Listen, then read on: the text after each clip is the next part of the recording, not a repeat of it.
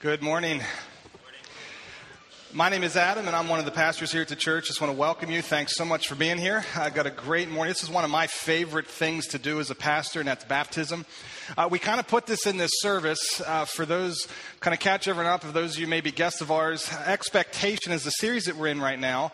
And we kind of based Expectation, that's the title, from a guy by the name of John the Baptist. Now, John the Baptist came before Jesus.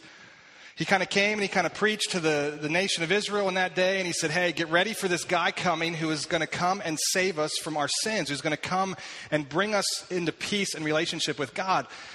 The guy's been promised all through the Old Testament. Now, John the Baptist, he comes and he preaches, and he's got all these expectations of what the kingdom of God is, what he called it. He ends up in jail. And he's in jail, and he's in jail because he preached out against the rulers of the day. He preached out against, hey, this is about Jesus, and he's preaching this message of repentance. He goes to jail, and as he's hanging out in jail, he sends a message out to Jesus. And the message goes something like this. He goes, hey, I see all that you're doing. I see the lame being healed. I see the blind receiving sight. I see the incredible things taking place, but are you the one that was promised, and are you the one to come, or should we, and here's our word, should we expect someone else? Jesus' message goes back to John, and basically it was this. John, you know what? Here's what you see, and what you see is what's been promised. You're right, there's some cool things happening, and blessed is the person who does not fall away on account of me. In other words, Jesus is saying, John, you're right. You are on the money. Your expectation it has been fulfilled. But I'm the one that's also going to leave you in prison to lose your head. So we've been talking about sometimes we walk into life and we have these expectations of God and these expectations that He's always going to come through for us. We have these expectations that God is really about my comfort and my safety and my security. And we run into, at times in life, runs into, now, wait a minute, God, are you really who you say you are? So we've just been talking about expectations and who Jesus is and make sure they're measuring up with ours. And this morning, we're doing baptism because John the Baptist is one of the guys we've been talking about. So, hey, he baptized, so why don't we do a baptism service? But more than that, we're also doing it because we as a church expect to fulfill this passage. It comes in the book of Matthew chapter 28. It's a guy by the name of Matthew writes this. It's a guy that hung out with Jesus, a guy who was looked at in the religious community as there's no hope. He was a tax collector. He was hated. He was despised. He meets Jesus. He finds life. He hangs out with Jesus. And as Jesus is heading back to heaven after his death, burial, and resurrection, Jesus says to his friends, his guys, the guys that have been hanging out with him, here's what I want you to know. Then Jesus came to them, it says, and said, all authority in heaven and on earth has been given to me. So in other words, he says, listen, I am fully God. I have all authority to do this. Therefore, go and make disciples of all what? Nations. It's not just about you guys. He's saying, it's not just about the Jewish people we've been hanging out with. This is about all nations. This is about all people who are far from me. This is about all people who are disconnected from me. This is about all people who don't do life the way you do it, but I want you to go. I want you to reach them, and I want you to make disciples. Bring them into a relationship with me, into a relationship with God. It's kind of the expectation we have as a church is that we do this. And then he goes on and says this, as you reach people with this message and they become disciples, I want you to baptize them in the name of the Father and of the Son and of the Holy Spirit. And then he adds, and teaching them to obey everything I have commanded you. And surely I am with you always to the very end of the age. So he says, I want you to go do this, and I'm going to be with you as you do this. So here at Bethany, we have an expectation. That's why it fits in this series, that we see people come to know Jesus, that we see people becoming disciples of Jesus. If you've hung out here for any length of time, you, no doubt, have that same expectation. So this morning, we're going to stop and we're going to celebrate people coming to know Jesus. Now, I use the word celebrate, and some of you, how many of you walked in this morning and thought, what on earth is there a beach ball up there for? How many of you thought that, right? Some of you thought, what? Yeah, see, look at those. Some of you were going to put your hand up there. Why does he have a beach? That's just crazy Adam, some of you thought, right? The beach ball is here because I want this on stage, and actually each person's getting baptized this morning actually got their own little beach ball with today's date. And here's why. What we are doing this morning is a full-blown party. This isn't a dead, stoic, real conservative religious activity. This is a full-blown celebration. What we're doing this morning is we are celebrating. We're going to throw a party. We're going to say, this is awesome. This is a celebration of Jesus doing a cool work in people's lives. So it's what we're going to work towards. So my heart, though, is understanding baptism often, though, when I say it's a celebration, I put a beach ball up here. Some of you think, man, I'm not too sure about this. Because see, what I understand is baptism carries with it a great deal of emotion at times. It carries with it a great deal of expectation. It carries with it some religious and theological connotations at times.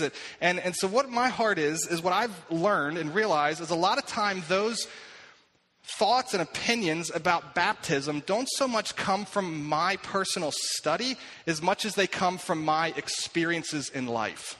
That's what I've learned. For example, I grew up in a church where when they baptized people, they put you down forward, so you'd get in the water, they'd put your hand behind your head, the pastor would cover your face up, and they'd put you down 3 times. In the name of the Father, in the name of the Son, in the name of the Holy Spirit. Now here's all I knew. I didn't know a lot about what the Bible said about baptism. All I knew is the church that I went to taught that is the only acceptable way to do it. So much so that if you were baptized any other way, you had to be rebaptized. But here's what as a kid, I'd watch it and I'd say, you know what? That just looks funny. Especially the good-looking girls as I was a teenager, and I look up there and I think they really look funny. All this long hair, they come up out of the way, they look like a drowned rat. So again, I was forming opinions, but it wasn't based on my study. It was based on what I experienced and what I saw.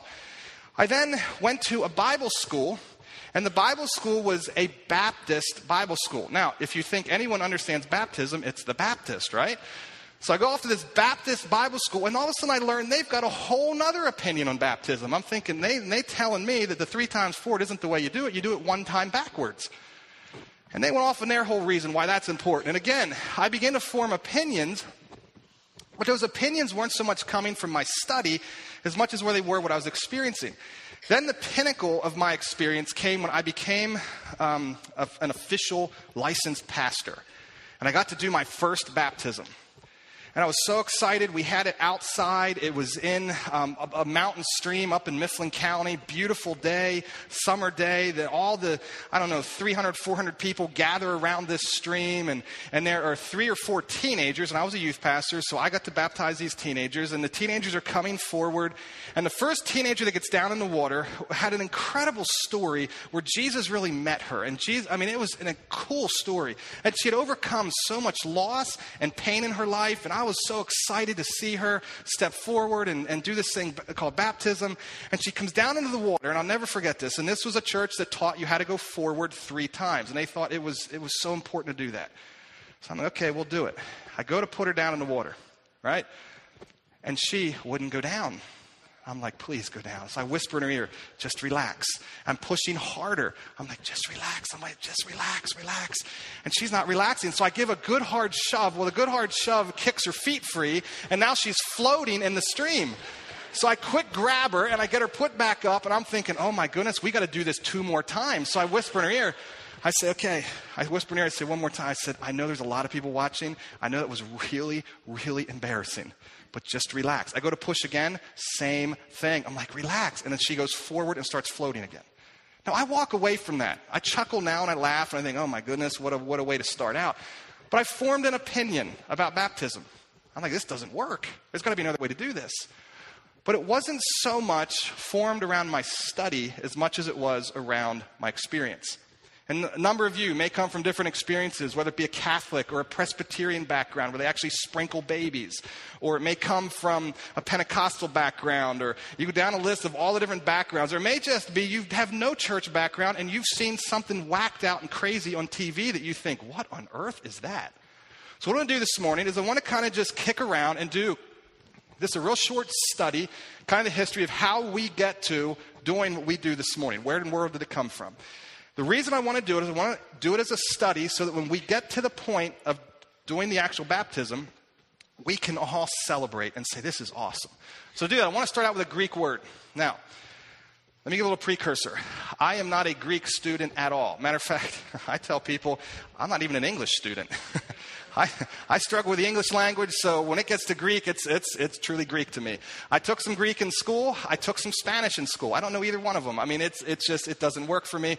But here's why I put this word up. This is the word when you go to your New Testament Bible, which was written, some of you may know this, you're a smart bunch, some of you don't.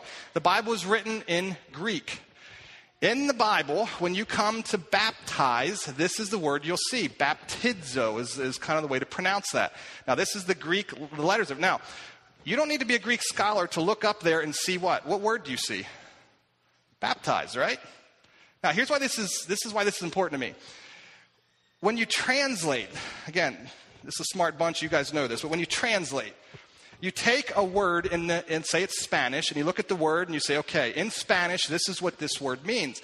You come over to the English language and say, okay, what English word is the closest to the meaning of the Spanish word? And then you simply, okay, now I translate, now that's the English word I'm going to use.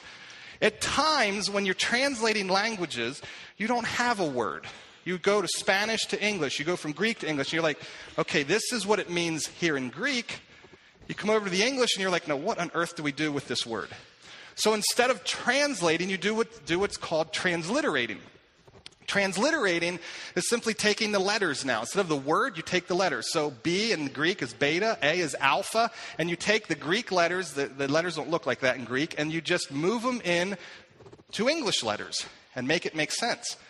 So baptizo, when you see it most times show up in your Bible, it's actually the same word that's in the Greek. It's just a transliterated word. Now, here's why that's important. In our English language, this baptizo, or baptize, takes on all kinds of religious theological significance. But in the original language, it did not at all.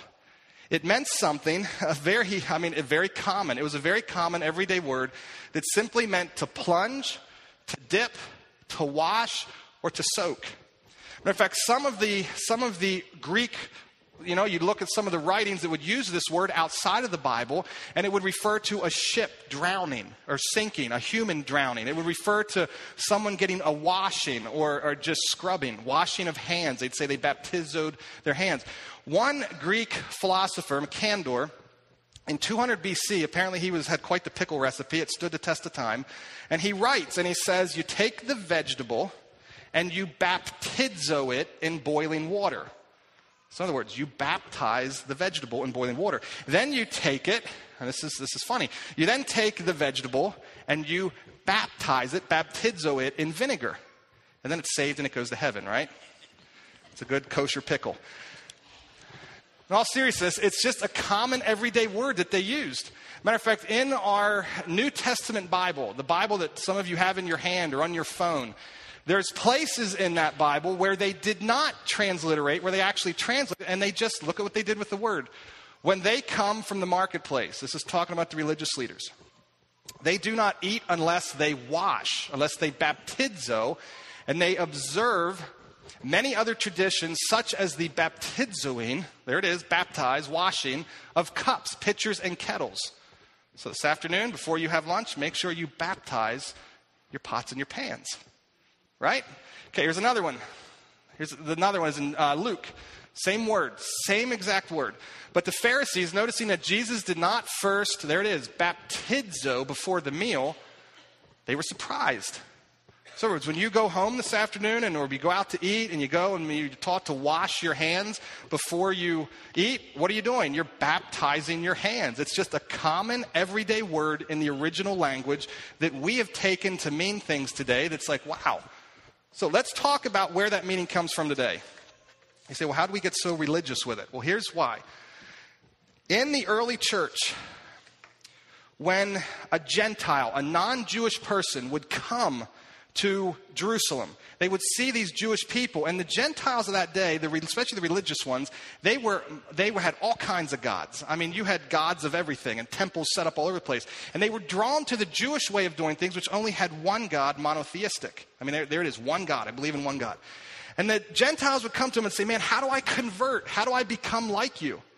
So when you look at the writings there's 400 years. Hang with me if some of you don't have church background. There's 400 years between the Old Testament, what we know as the Old Testament, and we know as the New. There's 400 years in there. And during those 400 years, authors would write about how to convert, how to go from a Gentile to a Jew. Now, when you look at all of the writings and all the teachings, and there's all kinds of lists, some crazy lists, all the lists generally have 5 things on them. The first one, there it is. Look at that, guys. You know, today, this is a known fact that men don't like to come to church. Church tends to be a little more feminine. I think probably in that day it was probably the same thing. I'm not sure I would, your wife said, hey, honey, let's go to church and let's convert and become Jewish. I'd be like, oh, there's a lot more skin in the game for me than for you. So that's the first one. You had to get circumcised, Gentiles. Second two, you had to have a covenant meal. Then you had to acknowledge the law. A covenant meal is kind of like a wedding feast, you know, when you have a big meal. I am all in. We're committed. We're together. We're going to make this thing work. Acknowledgement of the law is I would memorize the 10 Commandments or parts of what they would call the Torah, and you'd memorize this. And so in your conversion experience, you'd have to recite it back to the religious leader. The fourth one was you had to make some kind of sacrifice. Some kind of sacrifice had to be given. And then the fifth one on almost every single list is a ceremonial baptizoing or washing. Now, what that was is you had to, and it was private. It was fully private. So what it was, if I would go through these other 4 and maybe some others that they'd add to the list for me and for my unique situation, then I would go and I would wash privately. Basically what I'm doing is I'm symbolizing I'm getting rid of my Gentileness is what I'm saying, and I'm going to move forward in the new way of living. That's all it was. But it was private. It wasn't public. Then this guy named John. Okay, so that's all the history of the word. Now, so how do we get to where we are today, right? Have you ever asked that? Why on earth do we do this? Then this guy named John shows up. Talked about him earlier. John shows up with this message. He just says clearly. He says, guys, listen. He preaches hard. He preaches fire and brimstone like you've never seen. And he preaches it across everywhere he goes. He says, repent. In other words, turn. Change your ways.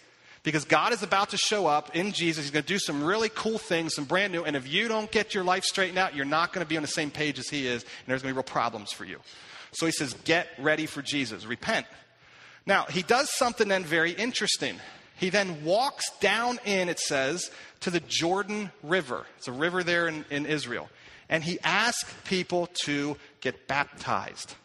In other words, they come down in the water, and now he takes something that used to be very personal and private and very common, everyday orientated, and he now makes it public. And he says, hey, so basically people connected with his message, they then moved into the water and publicly said, we are going to get baptized. They're basically identifying with John's message, the washing and the message, they kind of go together. People, in other words, the way I would say it and the way I sum it up is people were going public. That's all they were. Stepping public. Saying, hey, I identify with what this guy's saying. I identify with his message. It's identification. Now, here's why it's identification. Jesus then shows up. This is recorded in John chapter 1. If you want to look at it this week, I encourage you to check that out. John chapter 1. Jesus shows up. John the Baptist looks out and he says, there he is, the Son of God, the promised one, the one I have been telling you about. There he is. Jesus then comes into the water to get baptized by John. John throws a fit. John's like, no,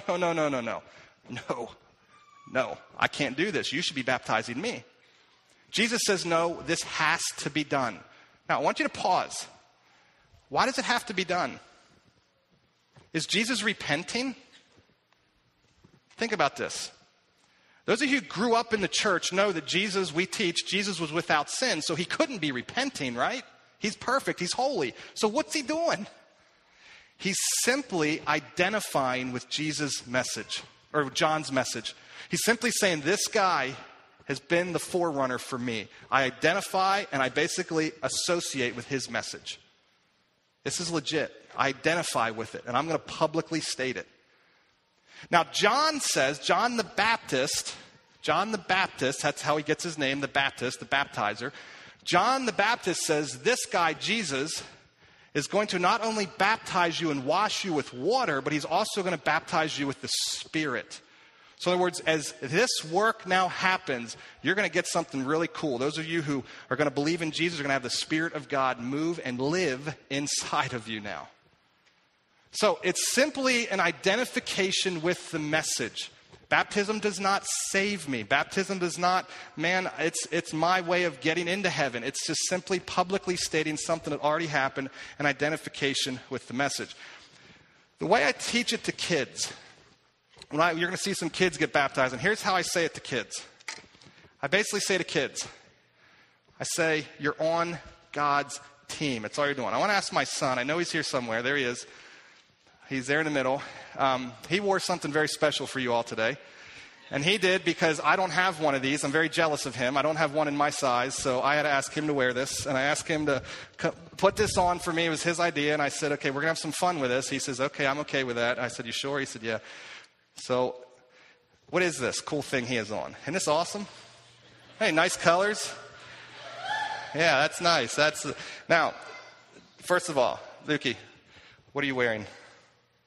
A Miami Dolphins jersey. Nice job, Miami Dolphins. Now, did your daddy force you to like the Miami Dolphins? No. Whose idea was it to like the Dolphins? Mine. Why do you like the Dolphins? Because of their colors. Because of their colors. Chip off the old block. That's why I like them too.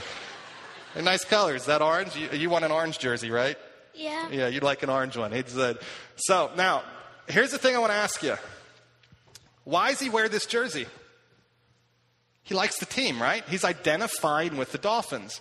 Now, ladies in the room. Ladies in the room. Why do grown men wear these things? Have you ever wondered that? We went shopping this week, my wife and I, Christmas shopping, and we thought it'd be really cool to get one of these cool jerseys. You know what these things cost? The real ones, the nice ones? Why do grown men pay that kind of money to get this stamped on them? Have you ever wondered that? I mean, ladies, think if you have your husband or boyfriend or a friend that wears this, you know what's funny? Most of them couldn't catch the ball if you rolled it to them. But they put this jersey on like, I am the stuff. You can sit down there, bud, thanks. So if you think about it, they're identifying with the team. Or if you're kids, or if you're here and you play soccer, or you play basketball or baseball, why do you put the jersey on? Because you're saying, I'm on the team.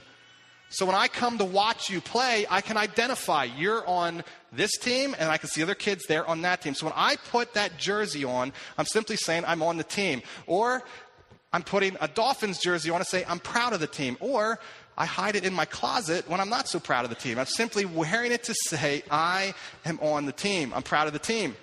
So that's really, in a lot of ways, in a very simplistic form, what baptism is. It's basically, I've made a decision on the inside. Now let's show it on the outside. It's not private anymore. John the Baptist kind of came along and set a model to let's make this thing public. Matter of fact, I think today, if Jesus were around, I think this thing would be so public. I'm personally not a big fan of private baptisms where you go to your own private home and have a pond out back or a swimming pool and have just a few select friends. This thing is full-blown public.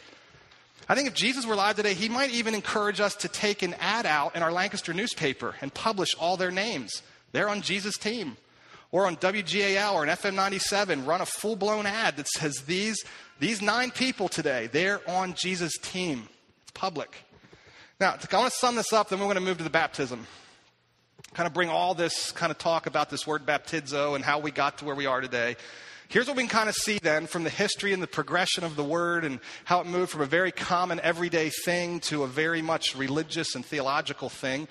Baptism, again, is a public declaration. It's public. It's very public. I am here to say, every person that gets in this tub, this cattle trough, if you have. I know some of you wondering what that is. It's actually made for horses. So but you get in this water. They are saying, I am associated with the message of Jesus. The second thing they're saying is it's a personal decision. This is something that I did personally. That's why when someone will call me after a baby's born and say, hey, will you christen my baby or will you sprinkle my baby? My answer is, no, I'm sorry, I won't. Because to me, this is something that is personal, that a decision that I have made. Every child that gets in this water, there's a couple children. My son is going to be one of them. I'm going to be a proud papa this morning. I mean, I am all excited. But my son is not doing, we made sure every kid that gets in this water, it's a decision that they have made, not mom or dad have made for them, or their Sunday school teacher, or anyone else. So it's a very personal thing. The final thing I would say is it's not a condition of salvation. You don't need to do this to be saved, but it's evidence of salvation. I always tell this story. If you know the Easter story, there were 3 crosses. Jesus was in the middle, a thief on each side. The one thief makes fun of Jesus. The other one accepts Jesus' message. Jesus looks at the one that accepts him. What's he say to him? Hey, dude, I'm really sorry. You're flat out of luck. You're going to have to find some way to get off and go get wet before you get to heaven. That's not what he says, right?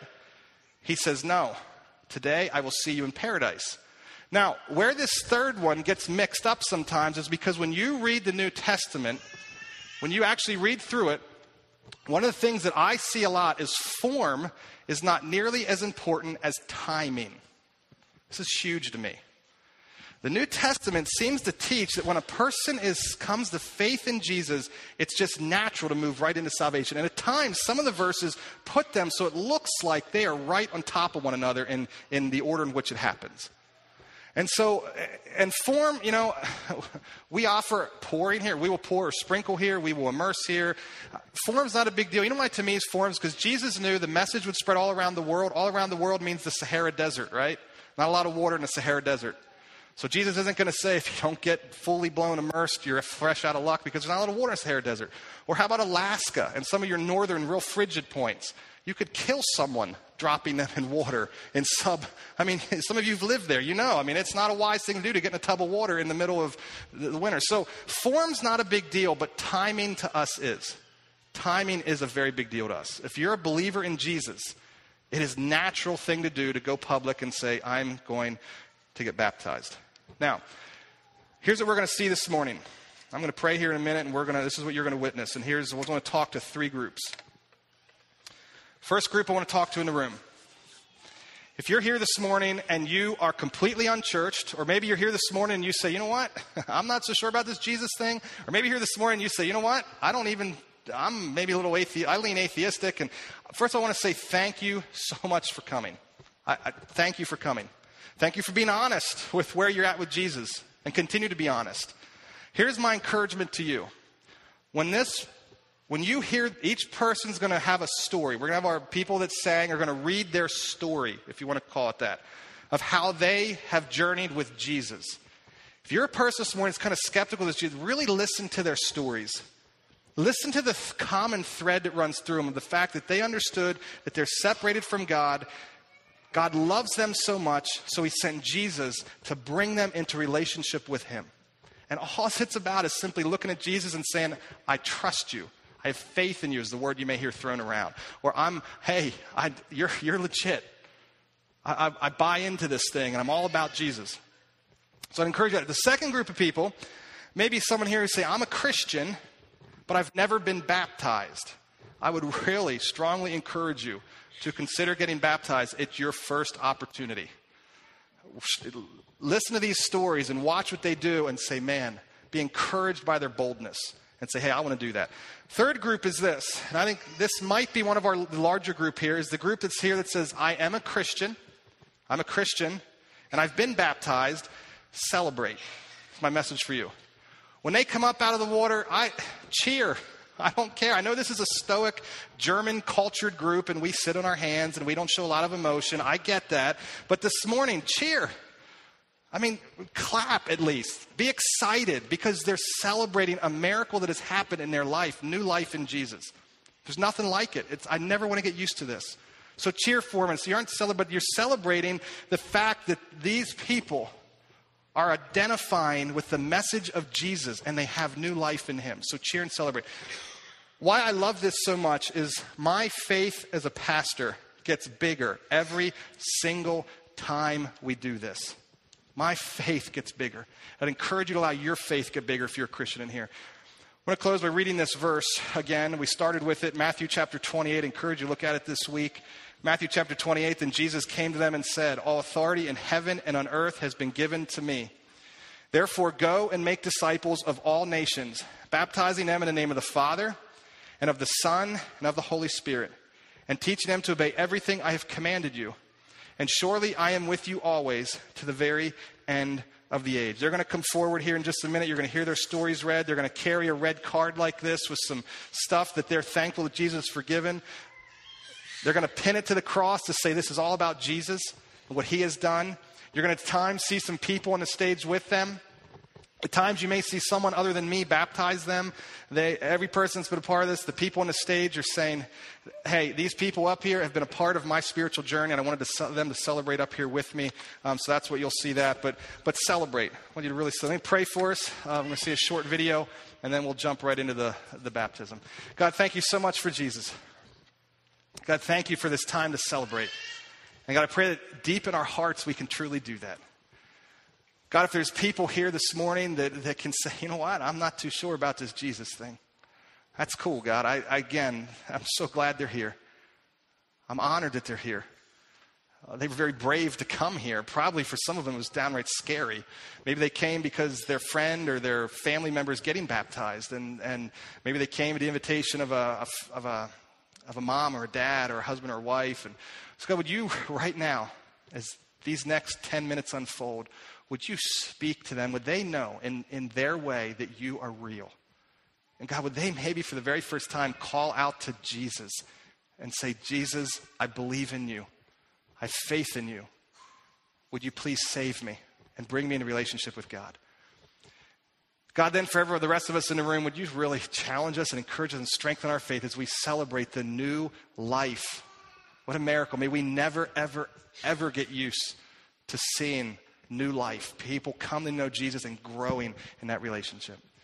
Again, thank you so much for Jesus. In his name we pray. Amen.